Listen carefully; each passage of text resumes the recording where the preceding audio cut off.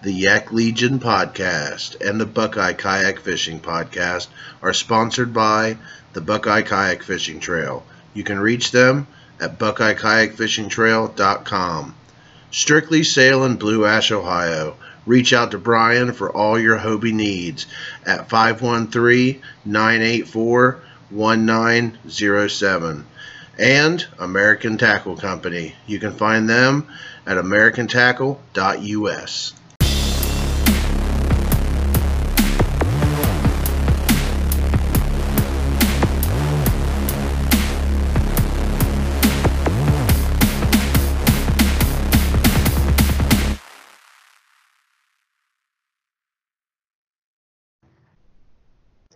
Howdy, y'all. You're listening to the Yak Legion podcast. I'm Zach Terrell, and I'm here with Christian Highfield. How's it going tonight, Christian? Oh, pretty good, Zach. How are you doing? Oh, exhausted, man. I fished last 4 days. My body feels it. My legs are Yeah. kind of sore from working that Mirage Drive and putting all the miles in I put in the last 4 days. And man, it's been a rough spring. I've really struggled with fishing the last couple days. Right before we started fishing the Spring Fling, that's the Buckeye Kayak Fishing Trail's month-long event. Um, I caught a big bass. That had me excited for the Spring Fling. I thought, hey, man, I figured out a bite, and maybe I'll do pretty good this year. And then since the Spring Fling started, but it's been Skunksville, man. But I know you've had some success out there this year. Yeah, I've had a little bit so far. I know we went out to Cowan Lake the other day. I caught a few to put up on the board, and then went out to River Spot today and caught a few smallmouth to finish up my 5 fish limit. So now just working on upgrading a little bit. Yeah, I need to just pull out a limit. I'd be happy with the 12-inch limit, 5 12-inch fish right now, Yeah. and just be able to upgrade from there. But I'm going out to Rocky Fork in the morning, so Okay. I'm hoping I can figure out the bite. And that's which all this kind of led me to my next guest that we have on. We got Kurt Smitts on tonight. He's no stranger to the Yak Legion podcast. He's actually on here recently after his Lake Norman win at the Hobie BOS. And man, he's a real knowledgeable guy, and he's real helpful to the fishing community. He's done a lot of seminars. He's done a lot of classes and like tips and information Hmm. on his YouTube channel and on Ohio Game Fishing Forum and on Facebook. I mean, the guy's a stick and he knows bass and he knows what they're doing year round. He can figure it out. He can figure out the bite and be successful. So I figured we'd bring him on tonight and kind of talk about some early spring fishing. I know we just had Mike Elsey on last episode and we kind of Yep. focused on muddy water spring fishing, but I think we'll just cover spring fishing in general. All right. Sounds good with me. Yes, sir. Now, Calvin, I watched you pull out an 18 and a half, and then you Yep. pulled out a 15. What did you catch? What did you catch those on? I So know the both. answer, but our viewers don't. Yeah. Yep. Both of those were on a chartreuse and white chatterbait. And surprisingly, they were up shallow. They were both up on a windblown bank, and probably I think that was probably 2 to 3 foot of water, with a little bit of submerged structure in the water that they were hanging around, and it was like Yeah. the warmest water in the lake. So I think all those things into play caused that those 2 fish that I caught back to back to be right there in that spot. So that's what Yeah. I'm guessing it is, but Yeah, it was submerged structure off of a point, and yeah, it's a good area. I don't want to give away too many, details on the spot because we're still yeah. fishing the spring fling. But you pulled out a couple bass, and you did pretty good on the river today. You said. Yep, we were fishing a part of a river today off of what was it called? Oh, the Stillwater River. That's what it is. It's my buddy's spot that I went with him to, and we pulled out quite a few smallmouth today. So that was definitely fun to do. Wow, man, I heard that they're actually starting to close down some of those boat ramps on some of our local rivers. Yeah, they are. This is just like a smaller river, kind of like a Mad River type thing here, like in town for me. So pretty much anywhere where the road goes over a bridge, you can just walk on down and get onto the river. And it's one of those type of systems that we did. So we just parked over by a bridge and walked down and launched kayaks on the river. Oh, that's a great way But to do it, man.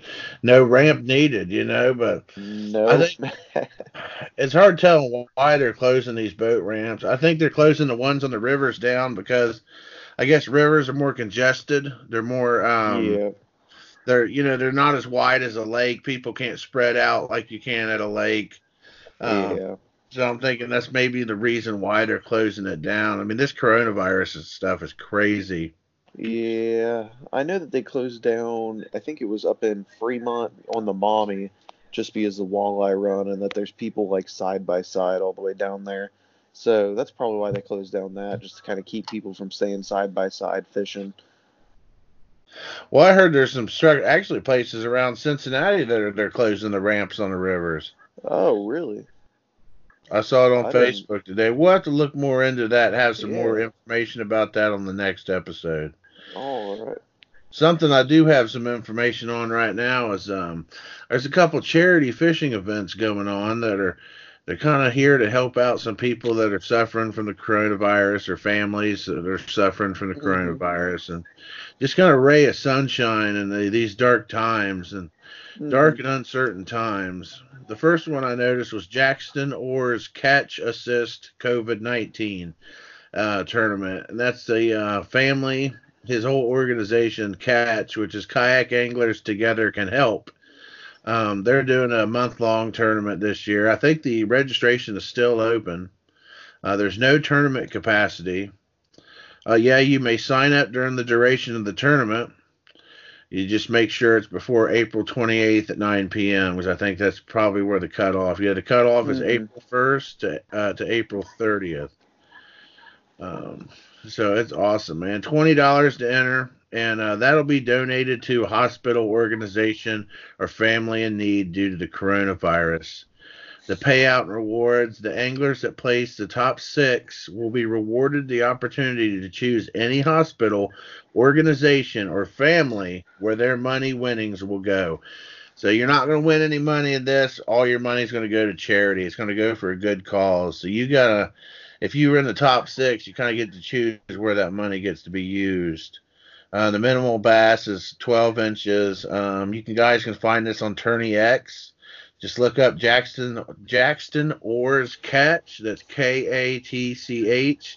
Assist COVID-19, and you guys can find it.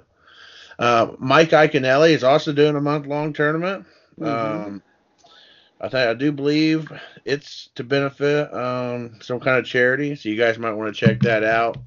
I'm sure you guys follow Mike Iaconelli. He's a pretty big guy in the bass fishing world, and Yeah. you guys can check out his Facebook, and he's got all kinds of information on there about it.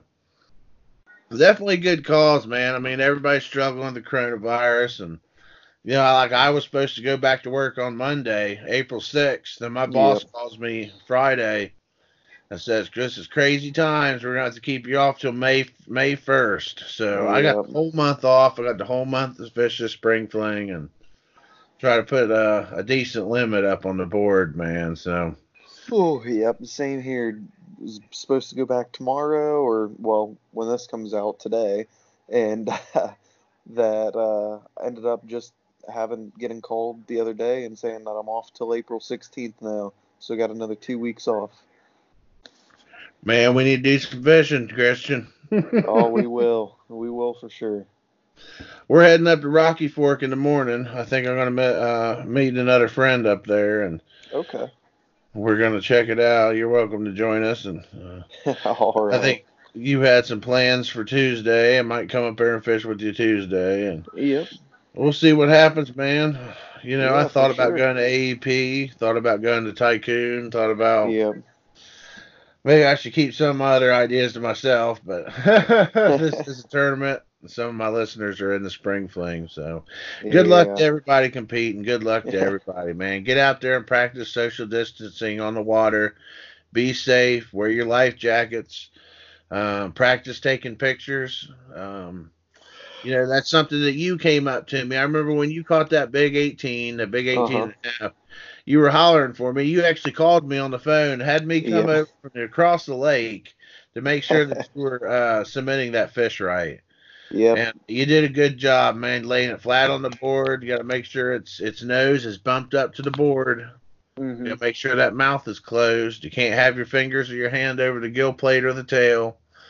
You can put your hand in the center of the fish to kind of keep his mouth closed, because I know some of these bass got jack jaw where they can't close their Yep. mouth real good, and almost like their mouth constantly hangs open. You actually got to put a little bit of pressure on that bass to close his mouth. Yep. Make sure your identifiers are clearly seen. If it's sunny, make sure that the glare is not glaring in the picture. That'll brighten, or that'll either cover numbers on your catch board or your bass or your hog trough, or they'll cover numbers on your identifier. So Mhm. just a few things to watch out for, guys. Make sure them life jackets are buckled up. Make sure they're zipped up. Just be safe out there on the water and enjoy yourselves. I know the next week or so the weather's really not looking the greatest, but I'm still going to get out and weather it, man. Do some fishing, and Yep. hopefully we'll have a good time, man. Oh, So for sure. everybody stay. I'm sorry, what'd you say? I just said for sure. Oh no, 100%, man. So everybody stay tuned for the next segment. We got our interview with Kurt Smitts, and we're going to pick his brain a little bit. Maybe try to sharpen our skills when it comes to fishing these early spring tournaments, spring days. So stay tuned, guys. Here we go. All right, we have Kurt Smitts on. How's it going, man? Me and Christian here. We're doing a lot of fishing, and we wanted to bring you on to pick your brain a little bit. I've been kind of struggling a little bit, and I guess everybody's been struggling this time of year. And we wanted to get into the ins and outs of pre-spawn bass fishing. How you doing tonight, Kurt? Good, man. How you guys doing? Oh, pretty good, man. How's it going, Christian? Oh, I'm doing pretty good. Just tired because of how much I've been out lately. But other than that, good. That's a Yeah, good I, sign. yeah, it's a good thing, man. I've been fishing the last 4 or 5 days. Last 4 or 5 days I've been fishing, and I've been struggling a little bit, I have to say. Yep. Pre-spawn fishing, I always do really bad in April, and that's kind of why I want to do the podcast tonight. I know our last episode we had Mike Elsey on, and we kind of talked about muddy water pre-spawn fishing. So I just wanted to talk to the man, Kurt. Really, very, really knowledgeable guy. Anybody listening knows that. He's got a YouTube channel, and he always releases a lot of good videos, a lot of educational stuff. I always kind of message on Facebook sometimes for tips and advice, questions and stuff. He always helps me out, so I appreciate that. So we wanted to get into it, man, the pre-spawn bass fishing thing, man. And like we were talking before the podcast, you kind of think that they're not really at the pre-spawn level yet here in Ohio and Southwest Ohio, because we have our temperatures are still like 50 degrees. The water temperature is, and it's shooting up to 60 during the day. At what water temperature, what time of the year do you really think the pre-spawn actually starts? Well, we got to clarify what pre-spawn is. When I say pre-spawn, I usually mean they've moved up shallow, maybe somewhere on beds, but a bunch of them are roaming around and eating, right? That's what I mean by pre-spawn. And some people mean different things because everything's pre-spawn until they spawn. But, so and right now, I don't think I think there's a few shallow. There's always the early runners that will come up and they'll hang out shallow. There's always a couple fish shallow, and I think you can find some good ones up shallow. Like you were saying, you caught a good one in a brush pile that was pretty shallow. There's always going to be some of those guys coming up, but I think right now with the water temps that they're not even coming up to the coves. They're not even getting ready to move up. They're still moving around on out in the main lake more and out in the deeper areas more and on the bigger structure, like the main lake points. I think they're going to be more out in those places right now. Oh, 100%, man. That's good information. Because I've been fishing, like I told you, Well, I fished a farm pond earlier this week just for fun. Before the spring fling started, we're all doing the Buckeye Kayak Fishing Trail spring fling right now. It's an online, month-long online spring tournament. And I was fishing this farm pond, and it's imagine a big bowl, like a normal farm pond, kind of round, but it's got two runs that come off of it, almost like coves. One run runs off of about 20 foot, one run comes out of probably 10, 11 foot. And all the bass I caught that day were right there on the mouths of those coves in the pond. Yeah, yeah. And that's what got me thinking that, well, maybe the bass on the main lakes are in the same situation, that they're on those their secondary points right in the mouth of coves. When do you think they start to move into that period? It's coming up here soon. It's when we start getting that 60-degree range in the water. And I don't mean the warmest water you find. I mean like the general lake temperature being 60 degrees. Because, you get shallow on a sunny day where it's only a foot deep or 2 feet deep. You're going to find really warm water. But you want to find it where the lake temperature comes up to about that. And, the clearer the better, too. Because if the water isn't too stained, I think that also helps speeds them up a little bit, too. For sure. What do you think they do in the muddy water? Like a lot of our lakes right now are just really chocolate milk looking. They're getting better now that we hadn't had a whole lot of rain, but we're supposed to get a lot more rain towards the end of this week. So maybe towards the end of the week, they'll probably be muddy again. What do you think they do in those situations? Well, they glue up the structure, man. They get right on the structure, whether it's a rock, whether it's a boulder, whether it's a tree, whatever it is. And they're going to get right next to it. Like they're going to feel it. Like I think they get so close that they can sense it with their lateral line, and they feel really comfortable that something's right next to them. And they'll sit there and wait for something to ambush. They'll get right next to some structure, and then they're going to wait to sense something swimming in front of them, or hit them in the head. You know what I mean? Because if they're in a bush, you flip into a bush and you hit them in the head. That's going to be a reaction bite. It's like right now, you think that they're off in deeper water, off the points, off the main points. Where would they move in when the water muddies up like that, or they kind of stay out there? I think that helps I think the muddy water helps keep them out there.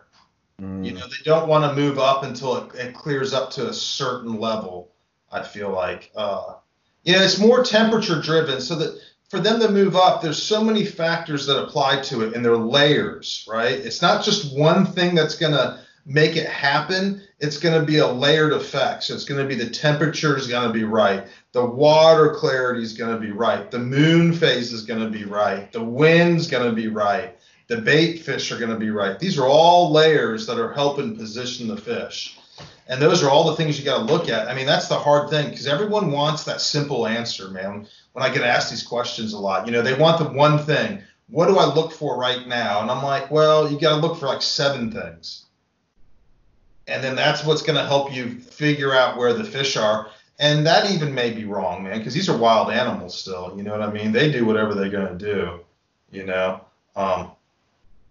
But that's the things I would look for. Right now, I'd be looking more like at main lake stuff. And you may not even see the fish on your fish finder. They might be so glued up to the bottom or sitting on the bottom. A lot of the largemouth I was catching, I fish an old quarry near me that's a really clear quarry, and it's about 3 weeks ahead of everywhere else. And you're just now starting to see bass on beds, just here and there, just a few. You know what I mean? Or you're seeing a bed being made. You know what I mean? You're seeing a distinct bed. So I think everything else is 3 weeks behind that. And that's and that quarry stays clear all the time, or the old quarry stays clear all the time. So it seems like I've seen some reports on Facebook from local water sources that there is some bass on the beds, but I think you're probably too early for most of them to be up there. Like you said, there's probably a few on the bed. There's probably a few that are pre-spawn right now. Then there's probably a few. Most of them are out in deeper water. Yeah. Mm-hmm. It happens in waves too, right? The spawn and then moving up to pre-spawn and all that happens in waves. There's always usually a few front runners, especially with the temperatures that we've had. We've had these warming trends. So during these warming trends, man, one ones that are in the mood, they're up and they're doing their thing, man. You know what I mean? Yeah. And then the other ones are still hanging out because whatever, there's not enough layers for them to move up and make it worth their while to come up. I'm actually working on doing a YouTube video for this whole, what we're talking about right now, pre-spawn bass and, before pre-spawn, where do they hang out? Yeah. Yeah. So just my own plug right there. Look for a YouTube seminar on this. But yeah, I mean that's exactly what I would look for. Like, if we went out to a lake, the first thing I would go for is I'd look for the biggest point on the lake, man, main lake point, and I would go out to that one that's sloping down, and that hopefully had a south-facing side, and I'd go to that, and I would search all over that. And if I didn't see any fish or any bait fish around, I would still throw a jig down it. I know, So like, go ahead. Sorry. I know, like, me and Zach were out at Cowan Lake the other day, and we were scanning quite a bit, looking for some different stuff, and we noticed that, like how you said, the main lake points, we were, I mean, there's really no coves there, but there are a few points there, and I know we were on one point, and we saw structure down in, like, what was it probably, Zach, 12 to 14 foot? It wasn't even that deep, man. It was like Maybe 6 or 10, 7 foot, maybe and that 6 or 7. structure was like 4 foot down. Yeah, and we saw fish suspended right above that structure. So is that what you're talking about, like with kind of off that main lake point? Is they're just going to be like, well, either hugging the bottom or suspended a little bit around structure? Exactly, man. See if you can find something on a main lake point like that, like a tree or some crappie stuff set up, man. That's all the better because they're going to congregate around that stuff because they're feeding. They're getting ready to feed. They're feeding now, and they're getting ready to feed. You can catch them. I was catching them on swim baits. I was catching them on moving baits. You know what I mean? And I went out and busted out a crankbait, a deep diver or something, and ran it past that structure you guys found. I bet you'd probably eventually get a bite on it. Yeah. Okay. I mean, they're starting to feed up, man. And if you look, like, Sean Skidmore just caught a really nice fish, a couple really nice fish the past couple of days. Yeah. Like those fish, they're fat, man. They're feeding, right? Yeah. And I'm just using that as an example because that's an easy picture for people to see, because he put them on Facebook. I mean, these fish are feeding right now. I mean, they're getting ready to not eat for a while once they get on the beds. Oh, and I know, like, Christian's caught a fat mama, and then I've caught a fat mama, so they're nice and chunky right now. That's what I was really fat too, right? I mean, this is the best time if you're into weighing your fish. Right now is the best time to catch something, Yep, that's actually what I was gonna say. Is because mine was like it was like an 18.5-inch fish, which is, I mean, still a decently long fish, but the stomach on it was like 4 inches wide. I'm like, it was super fat. It was like when I was holding it up, it looks like a football holding it up. You're like, holy crap! I'm like, for that size of a fish, I'm like, that thing was massive, like around. Yeah, man. I really love fishing this time of year, man. I seem to have my best success too right around the springtime and pre-spawn. Okay. Yeah. So what do you do when the wind? Well, how does the wind affect the bass?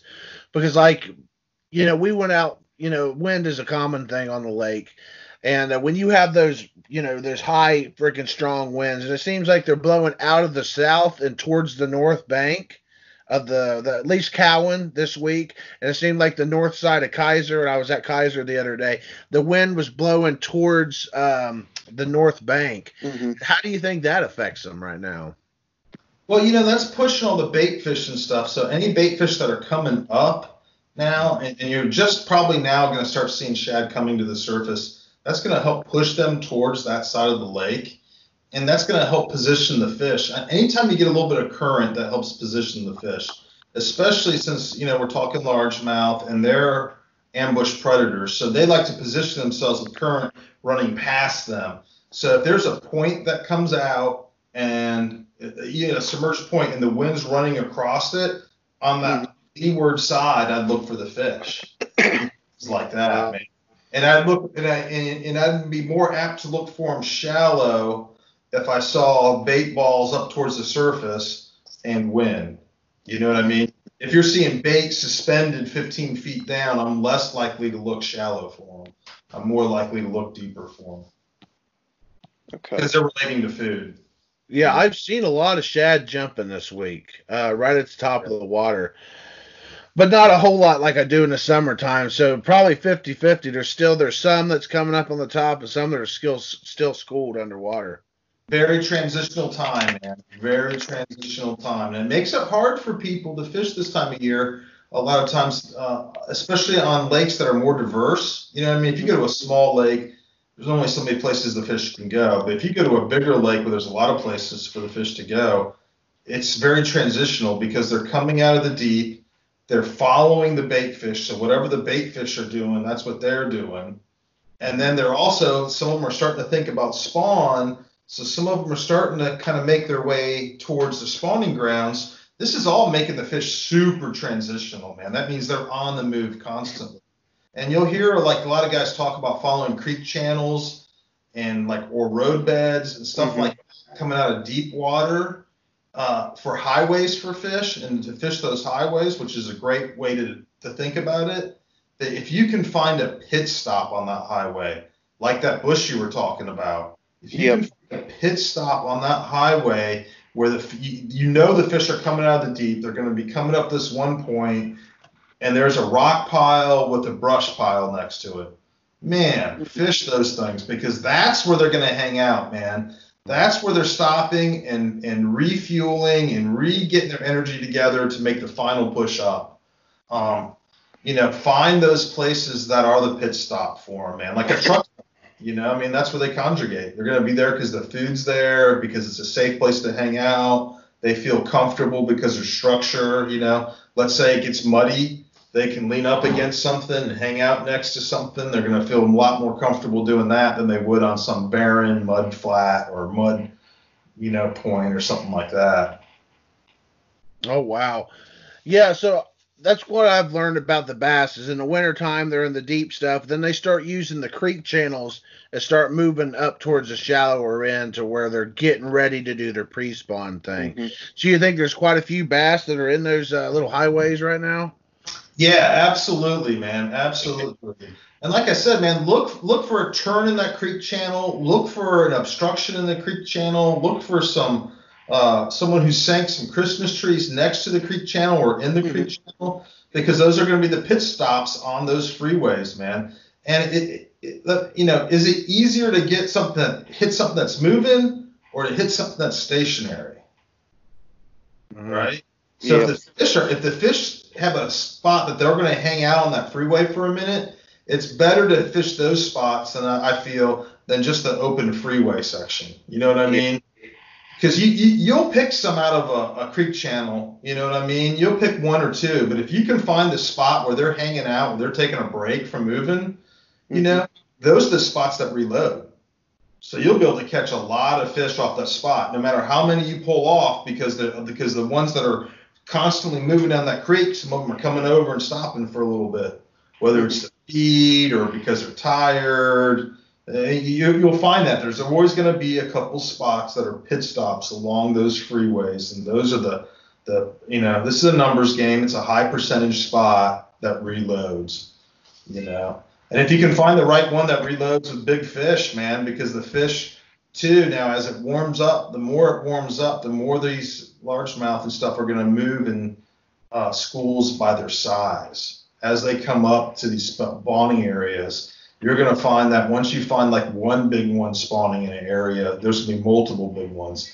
And as they move up, they start schooling up by size. So if you can find a pit stop on that big freeway for the big fish, they're in the A lane or whatever you want to call it. You can find that pit stop, man. Wow, that's where it's at. That's where it's happening. Yeah. So, you can go ahead, Zach. You have a question, Christian? Yeah, you can go ahead first if you want. No, go ahead, man. So I was just going to say, so I know you're talking a lot about offshore fishing or deep water fishing with those, like in those creek channels or something in the reservoirs or lakes with structure in them. I know a lot of people, like I know Zach said he kind of struggles with a little bit, and I do too with fishing offshore, just because it's just not something that I've done a lot of. So it's just I'm not comfortable with it, and I don't know exactly like what to throw other than like a deep diving crankbait or maybe possibly a jig. So for some of those offshore structures that you're talking about fishing, what would you suggest maybe a good way to get into trying to fish offshore structure like that? Well, you named two really good baits right off the bat, man. A jig and a deep diving crankbait are hard to beat for fishing stuff like that. Okay. I'm a big Texas rig fan, so I always throw a Texas rig, man. I'm always going to throw a Texas rig first in those spots. I think Texas rig is a great way to go to for fishing stuff like that. Of course, you want to make it weedless because you're fishing some type of structure that you found. Whether it be a rock pile, a cinder block pile, an old car, whatever it may be. And those would be my top baits that I would throw for that type of stuff, because you're talking that they're probably going to be 15 to 20 feet deep, I'm guessing. Yeah. So you're not going to be able to throw like a jerk bait for them or stuff like that. A swim bait, if you have like a 3/8 ounce or a ½ ounce swim bait, that's easily, you can swim them nice and slow at that depth, All right, awesome. So what if you're fishing at those depths and it's muddy? Because I know jigs, a lot of those Texas rigs, finesse presentations and like jigs, they don't create a lot of chatter. They don't create a lot of vibration, and they're kind of harder to see in muddier water. What would you throw in a situation like that where the water is just chocolate milk, but they're deep like this? Man, the strange thing is I will throw the same things. Really? I will, man, because the lateral line and how much the fish uses their lateral line is so underrated, man. So I have caught a bass that didn't have either eyeball. And it's still a survivor. Fish get my lure, and it sure wasn't because he could see anything, because he didn't have either eyeball, man. And how many times have you caught a fish with one bad eye? Yeah. Those are using that lateral line to an amazing amount, especially in Ohio, dude. Think about how long it's been muddy here. Those fish they have to eat every couple days. They can't wait a week to eat. You know what I mean? They're eating all the time, especially as that water temperature rises. They're constantly eating. So I'll throw a lot of the same stuff. Now, I hear what you're saying about they don't make a lot of noise, and there is something to be said about that, because when the bass are aggressive enough, throwing a deep diving crankbait that's displacing a lot of water, right, because it has that big bill and it's back and forth and it's displacing a huge amount of water, really helps the fish key in on that, man. That's their lateral line keying in on that. And it's the same thing for when you throw like a big heavy jackhammer or a bladed bait, or like the Picasso stuff, and you throw those bladed baits down there, like the Shockwave. I think it is making a lot of noise, but I think they're more reacting to that big blade displacing water in muddy conditions. That kind of leads into my next question too that I had is so we're talking about you were talking about those crankbaits a little bit when displacing water. Now, one thing that I've always heard is in these colder waters, you want to throw more of a flat side deep diving crank, because it's like a little bit more lackadaisical of a wobble to it down in those waters. So do you think that makes a big effect, or do you think the regular deep diver was going to go down, displace more water, and maybe cause more disruption for fish to come up and check out? Man, I really like the flat-sided blade crankbaits, and I think the reason they work better in colder water, most of them are designed to be fished slower, right? So that's one thing to them. And when they move, I think because they are flat-sided, that they're making a different presentation to the fish. They're just pushing water off to the side and making that weird vibration that the fish can hone in on. Okay. I think that once we start throwing like square bills, like KVD 1.5s, 2.5s, and you get into that type of fishing, I think a lot more of it's sight. You're getting that reaction. You're making that noise. It's displacing more. But you're not having to like finesse them out to eat, because let's face it, 50-degree water, you got to really kind of encourage those fish to eat. Yeah. They're not coming up and chasing stuff real far to eat it. You really got to finesse them up a little bit. Those flat-sided crankbaits can be deadly, man, in the pre-spawn too. Like those pH lures. I don't know if you guys seen those, man. Look them up. They make these killer balsa wood flat-sided crankbaits, and they run like 4 to 10 feet. And man, I just love those things, man. Until the water gets to be about 70, I just love those things. They're just killer, Yep. man. Wow. So we'll take a commercial break here, and we'll be right back. I got plenty more questions for you, Kurt.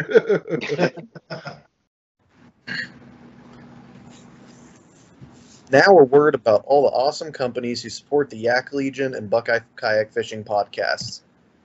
Venom Lures. Venom Lures in Lancaster, Ohio is known for their great soft plastics and terminal tackle. They have been providing quality products from right here in Ohio since 1984. Mr. Dustin Carnes is the new owner of Venom Lures and inventor of the DK rig. It's a weedless version of the Ned rig that's taking the fishing world by storm. Check them out at venomlures.com. Strictly Sail and Kayak. Strictly Sail and Kayak is located in Kenwood Road in Blue Ash, Ohio. They sell Hobie, New Canoe, Feel Free, Three Waters, and Johnny Boat kayaks. They've been providing high-quality service to fishermen and watercraft enthusiasts since 1978. Reach out to Brian Tacey at 513-984-1907 or check them out at strictlysailinc.com. American Tackle. American Tackle, the inventors of the microwave line guide system, sells a variety of terminal tackle and fishing lures along with custom rods and accessories. You can find them at americantackle.us. Dakota Lithium Batteries. Tired of your fish finder powering down halfway through the day? Sick of replacing batteries year after year? No need to fear because Dakota Lithium is here. Dakota Lithium makes the best outdoor batteries, hands down, with many options and accessories to power your electronics while on your kayak or on boat. Check them out on Facebook and at dakotalithium.com. Arachnet Security System. Keep your valuables safe under the net as a giant black widow spider guards your gear. The Arachnet Security System, great for kayaks, tents, campers, and all that gear packed in the back of your truck. The Arachnet Security System can be found at arachnet.net. Reel Fishing Co. Need a logo or decals for your business or YouTube channel? Custom gear with your brand's image? Check out Reel Fishing Company at reelfishingco.com. Steve Davidson does great work and even made the logo for Yak Legion. The Buckeye Kayak Fishing Trail. The biggest kayak fishing trail in Ohio and holds fishing events all over the Buckeye State. Check out the website at buckeyekayakfishingtrail.com for event information and details. Come out and fish with us. Check out the Buckeye Kayak Fishing Podcast on Anchor.fm and all other major podcast apps. It's the official Buckeye Kayak Fishing Trail podcast. We talk with tournament trail winners and get the juicy details on how they won. Thanks everyone for listening to the podcast and all the support. You can follow Yak Legion on Facebook, YouTube, and Instagram at The Yak Legion Podcast. You can email us with any questions at the Yak Legion Podcast at gmail.com. We have Yak Legion decals for sale on the Facebook page. Every decal sold goes a long way to support the podcast. Don't forget to leave a 5-star review on Apple Podcasts. We will give you a shout out on the podcast to say thanks for the support. And we're back. So my next question, Kurt, how fast is your retrieve when you're throwing these jigs out there on the deeper points, when you're throwing the Texas rigs? I tend to fish a lot slower than other people. What I consider a moderate pace, I think most people would consider a very slow pace when I'm throwing stuff like that, especially in muddy water, right? We've just been talking about muddy water, so you have to give the fish a second to see where the bait is. If you're fishing it really fast, you're just getting out of their sensory zone too quick, and they will lose track of it. So once you get into that sensory zone, what I like to do is like the slow drag, and then I give it a couple quick pops, real short. I'm not moving the bait very much, and then I give it and I'll let it sit, and then I'll kind of give it like a lackadaisical pull, drag, pop, pop, let it sit. And that gives it, and I think that creates enough motion that gets the fish interested that are around it, but you're not moving it so fast that you're getting out of their strike zone. I don't know if you saw my video from. I was about to mention your video. Yeah, that's my medium speed in that video where I'm like, how slow do you have to fish the worm? That's my medium speed. So wow. It's I fish a little bit slower than a lot of guys. when I'm fishing that technique because it tends to produce better fish that way. Mm-hmm. So you're not afraid to throw them jigs or Texas rigs in the mud? No, not at all, man. Not at all. I'll throw it. It could be the worst chocolate milk ever, man, and I'll throw one. I might change colors. I might put a black and blue one on, or I might put an all white one on. You know, um, Bert likes to put pink on when it's really muddy. I like the Really- bubblegum TRDs. Yeah, exactly, man. Pink TRDs when it's really muddy. That's not something that I would personally throw, but I mean, he's done really well with it. And chartreuse. I got some stuff that's Yep. really bright, chartreuse stuff that I'll throw. But honestly, I'm pretty quick to leave it the way to mimic natural stuff, man. I'm Yep. pretty quick to mimic the bait fish, to mimic a crawdad. I'm more that way first. Like if it's muddy, I'm still throwing the same colors I would when it's not muddy because I'm throwing stuff that resembles bait fish dramatically, right? When I throw black and blue stuff, that's what I'm falling back to. Wow. What do you Texas rig? What are you using on your Texas rigs? I'm a big fan of the big TRD, the Turbo Crawl, both by Z-Man. I got some other ones I like to throw too, but those are probably my two favorite to throw. And it depends what we're throwing at too. If I'm throwing into brush piles, I might put on some type of beaver style bait. Okay. Gotcha. So if the bass right now are off on the points or off in deeper water, or they're up in the channels on the creek beds and they're staging up before going up to the secondary points, at what point do you think the pre-spawn phase actually starts here in Ohio, southwestern Ohio? Man, right around that 60-degree mark, when the main lake gets about 60 degrees, I feel like that the fish, and there's a lot of things that it depends on. Depends on the bait fish and all these different layers that will make them move around. But I feel like it's a lot of that temperature, and the moon phase has a lot to do with it too. I still don't really know exactly why, but it does. Yeah, I was going to ask you about that. How much do you really give to this moon phase stuff, like the fish following the moon phase and all that stuff? I mean, I know some fishermen take it real seriously, and some fishermen don't. Well, I don't necessarily follow it because I don't like to have anything dictate how I'm going to fish. I like the fish to do that when I'm on the water and do it by discovery. But there is something to it, man. I have seen it where there wasn't a single fish in the lake on the beds, and then the full moon came, and then all of a sudden it seemed like every damn fish in the lake was on a bed, like all at once. And it was a full moon deal, man. The water temp was perfect. The fish just weren't on beds. And then the next day, every fish on the lake was on beds. And 5 days later, there wasn't a single fish. You couldn't find a single fish on the beds. Wow. And it all was because of the moon. No doubt, something to do with the moon. So when they start moving into the pre-spawn phase, are you typically fishing the same, or do you change something up?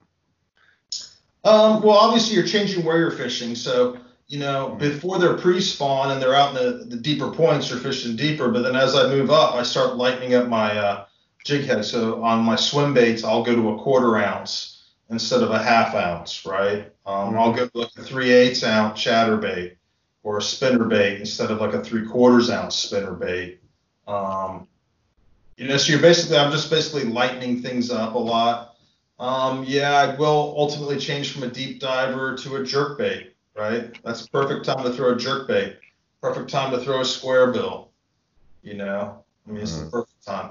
I feel like if you fish a jerk bait the right way in Ohio with really, really long pauses, it produces bigger and better fish. Explain this, because I've been throwing the jerk bait a lot lately. So explain like how I fish it, or how you fish it. So just obviously you just cast it out, and you just have to kind of snap it on slack line, right? And that's what gives it the real erratic action, is that slack line. And then you want to fish the right type of rod. It can't have too stiff of a tip on it, because you need that tip to bend a little bit to make that jerk bait do all types of crazy things. Mm-hmm. So I'll just crack it a few times on slack line, and then I'll pause it. I'll crack it once, and I'll pause it. And I'll crack it again. I'm going way faster than I fish it. When I'm talking right now, this is probably 10 times faster than I fish it right now. You know, and that's for the bigger fish too. The bigger fish I think they're just smarter. They've been hooked a few times, man. They don't want, they know when something's moving really fast that it's not the thing to eat. I just feel like that jerk bait on really long pauses, you can get the better. Well, for me personally, I've got my better fish on it this time of year. Wow. I need to fish it more. I've been playing with it here recently, and I've always been intimidated by the jerk bait. You gotta wait a little bit. They gotta be shallow. Gotta be shallowish. That jerk bait doesn't go 15 feet deep. It only goes like 4 feet deep, and the water can't be super, super muddy. It's not as effective in super muddy water. You might as well just throw a regular swim when the water's super muddy. How about a chatterbait? How do you fish a chatterbait? Man, I don't know if I'm the best guy to ask that. I'm not the best chatterbait guy, fisherman, man. I fish it like you do a spinnerbait, man. I throw it up into structure, and I'll roll it, and I'll bring it next to logs and next to branches and stuff. Yeah. But I'm not the best chatterbait guy, man. I wouldn't take my own chatterbait advice. Well, I've been using them a lot since last year, and I was just curious because that's kind of how the way you fish a spinner is kind of like how I fish a chatterbait. Sounds like. Yeah, it seems like you fish them very similar, man. That's the gist. That's the gist I get from it, is that you fish them very, very similar. Wow, man. So going into the pre-spawn, when they move up, where are they moving to?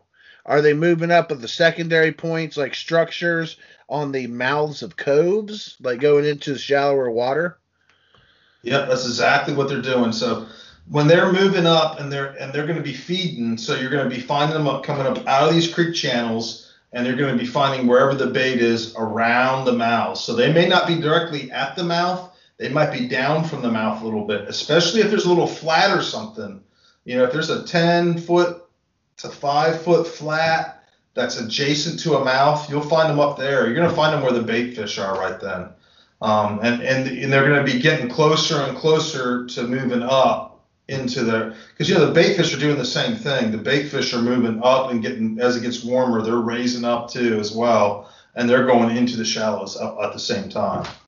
So you're going to, wherever you find bait in pre-spawn, I feel like near creek mouths and near, not necessarily creek mouths, but little pockets, bays, back areas that are protected, especially from the wind. Yeah, that's where you're gonna start finding them, and they'll be moving around a lot right then. That's the cool thing, is that they're gonna be active, and that they're gonna start hitting harder. They're gonna start chasing baits longer and fighting harder. I mean, that's like the best time to catch them, man, because they're the fattest they're going to be. They're going to be the heaviest they're going to be. So if you like weighing fish, that's the time to do it. And they just look the coolest, man. Who doesn't like a big fat bass? Oh, yeah. I don't know who doesn't. If you don't, you're not listening to the right podcast. That's for sure. That's for sure. So at what point do you think they move from, I'm not talking about, like we said, different schools of fish do different things.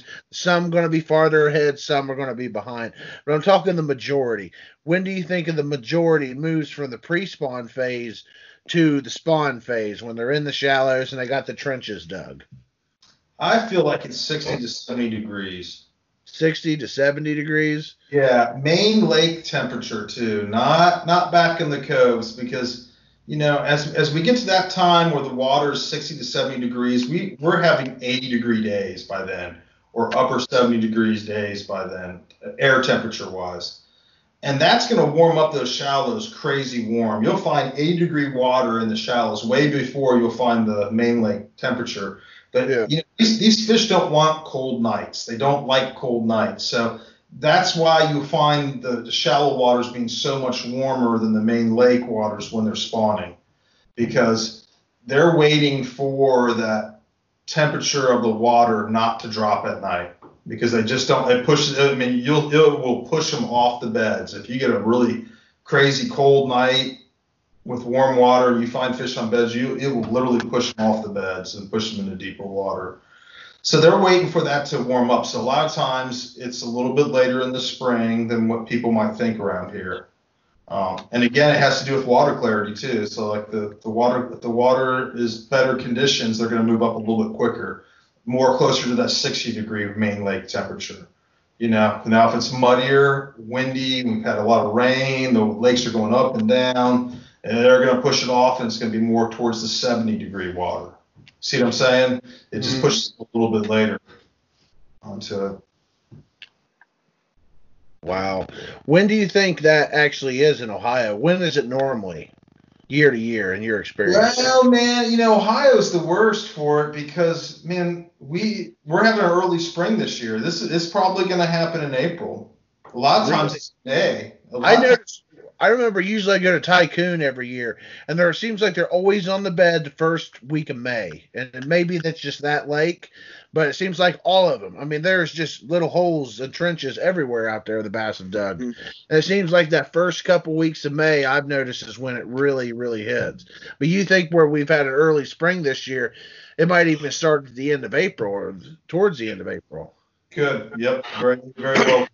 It really depends on what happens from here on out. You know what I mean? With the temperatures.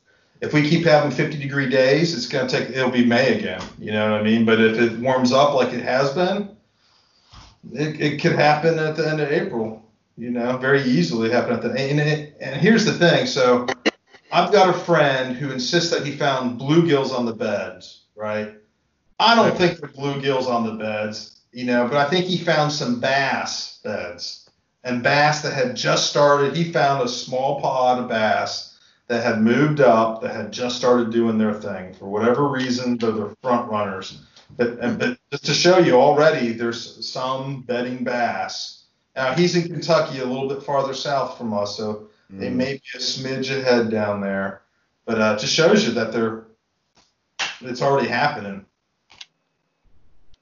Yeah, like we said earlier, like there's different stages. Like you said, there'll be some one bass somewhere in Ohio that's on the bed right now, and then there's some that are pre-spawn. Then there's what you thought the majority of them would be in deeper water still right now. Yeah, for sure. For sure. That's where I'm finding them. That's where I'm seeing them. I mean, What do you think's better this time of year, the lake, river, or ponds?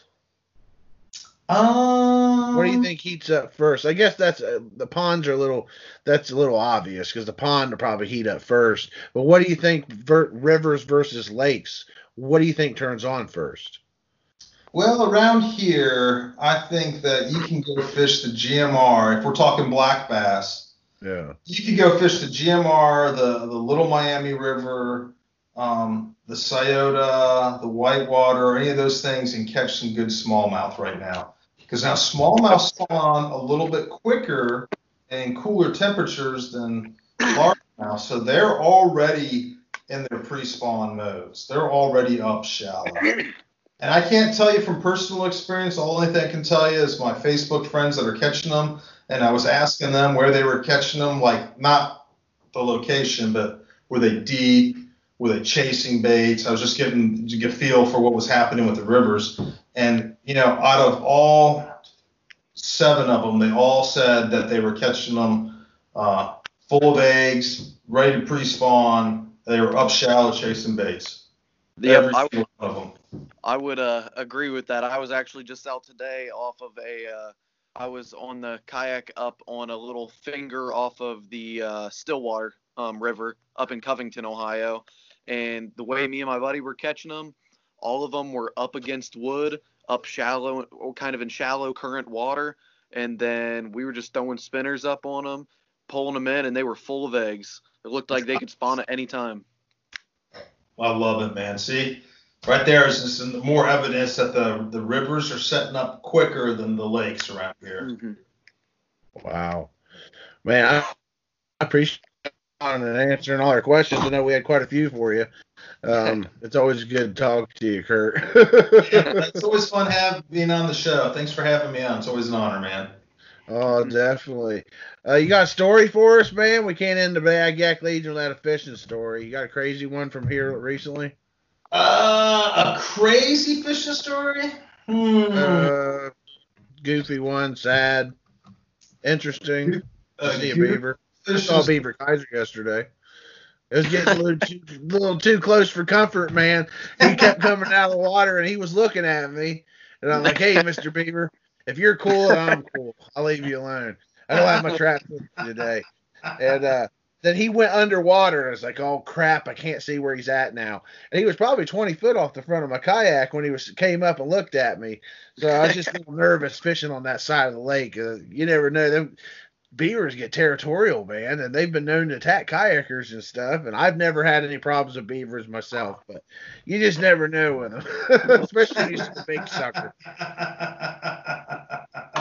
That's a great story right there. Now here's another one. Here's another one from Kaiser Lake. So I'm going around this bend, and what I think I see in the distance is this huge white trash bag full of trash, and it was up on the bank. And I'm like, man, that sucks. I hate seeing that when I come to a lake. I was kind of cussing it a little bit, but as I got closer and closer, I realized it wasn't a bag.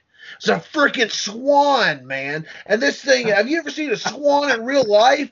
They I are like saw that 3 swan times the yesterday. size of a Canadian goose. They are like 3 times the size of Canadian goose. They are huge. I thought it was a trash, like somebody threw their trash on the bank. Man, it was a giant freaking swan, man. They're And they get scary. territorial too. Those swans get territorial too. Well, I was fishing with Melissa Keg, and she said she'd protect me from the swan if I'd protect her from snapping turtles. So that's a deal.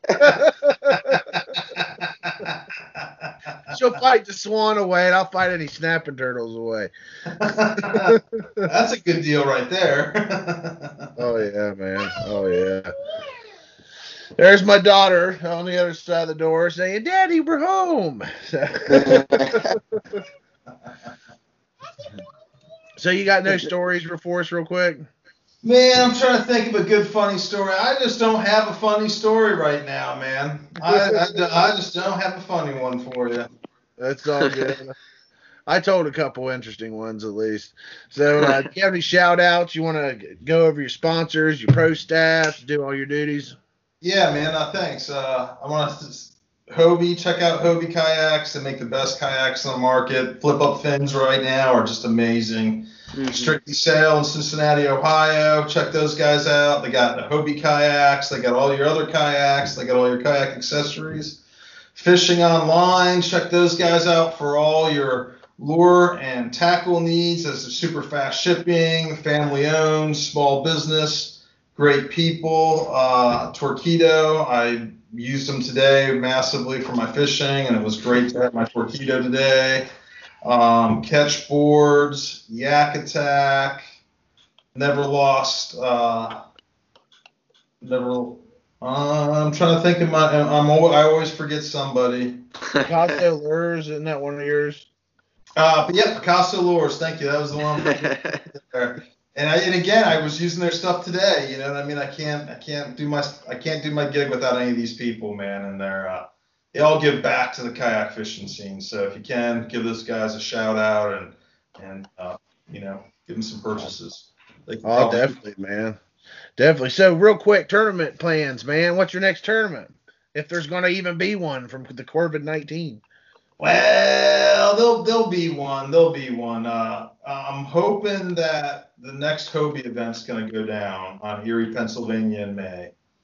That's the next one I'm planning to do in person. And I might do a couple. There's a couple different kayak groups in Kentucky now, and I might go down and do some of theirs. They got one on Green River Lake this coming up weekend. They got one at Cedar Creek Lake. They got one at Cumberland Lake. So between the two of them, they got some events coming up, and I might hit those. I don't know, man. It really depends on what happens with all this craziness that's going on. Yeah, it's crazy, all right, man. I was supposed to go back to work April 6th. I was supposed to go back work Monday. My boss calls me Friday and says, nope, you don't come back to work till May 2nd or May 1st. And I'm like, holy crap, I got the whole month off. I get to save all my PTO. They're paying me, 30 hours a week, which kind of sucks. I'm not getting my full 40. But you got to look at it like this. I'm not paying for childcare right now. I'm not paying for gas. I drive from Batavia to Cincinnati every day for work. It evens out, you know. I can survive on 30 hours a week right now. But it's hard for a lot of people, man. There's a lot of people that are, unemployed, that lost their jobs, and, really feel bad for him, man. Really feel bad. And definitely check out the segments that me and Christian talked about in the beginning of the podcast. Jackson Orr has an event, and then Mike Iconelli has an event going on, kind of charities for the COVID-19. And I thank everybody for listening. Thanks again. Stay tuned for the next segment. We're going to go over public waters of the week. We didn't get to last week. We kind of ran out of time. So hope you guys enjoy, and tight lines. And now for Yak Legion's public waters of the week. This week we're going to talk about Fallsville Wildlife Area, located outside of Hillsboro. It's on Route 73. The 1,382-acre wildlife area is almost 50% meadow and grain crops. About 20% of the area is a mixture of shrubs, trees, grasses, and forbs, and almost 30% is woodland. 6 shallow ponds are located in this area.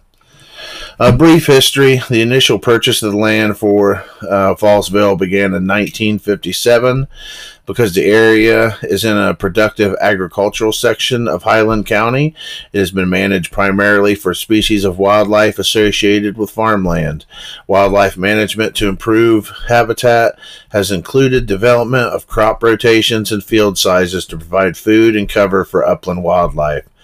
Wildlife habitat has been enhanced by planting trees and shrubs to establish field dividers, improving existing fence rows through selective cutting, and protecting and improving woodlands. They say there's a good population of bass and bluegill in the ponds, cottontail rabbits, ring-necked pheasants, bobwhite quail, squirrels, woodchuck, white-tailed deer, the primary species. There's decent for waterfowl, mainly during migration. Common fur bearers are raccoon, possums, muskrat, mink, weasel, skunk, red and gray foxes. It's an awesome area. Great for fishing, great for hunting. There's a South Fallsville as well. There's a 8-acre lake on the south part of Fallsville. Let's see, is 4 miles north of Hillsboro, located between West Lane and Carytown Road, and approximately 1.5 miles south of Fallsville Wildlife Area headquarters. This is a 370-acre wildlife area. It's a combination of fields, rolling hills, pine stands, and hardwoods. A beautiful 8-acre lake is located in the center. The lake is 29 feet at its deepest point, with an average depth of 13 to 14 feet. They began management of this property in 2003, so fairly recent. The primary purpose of the area is public hunting and fishing, wildlife viewing and hiking, as well as habitat management and wildlife research. Let's see, recreational activities again. They got a big 8-acre lake you can fish for bluegill, largemouth. They say it's excellent fishing. So it's a catch and release only. That ensures quality fishing for generations to come. So check out Fallsville's, guys. Don't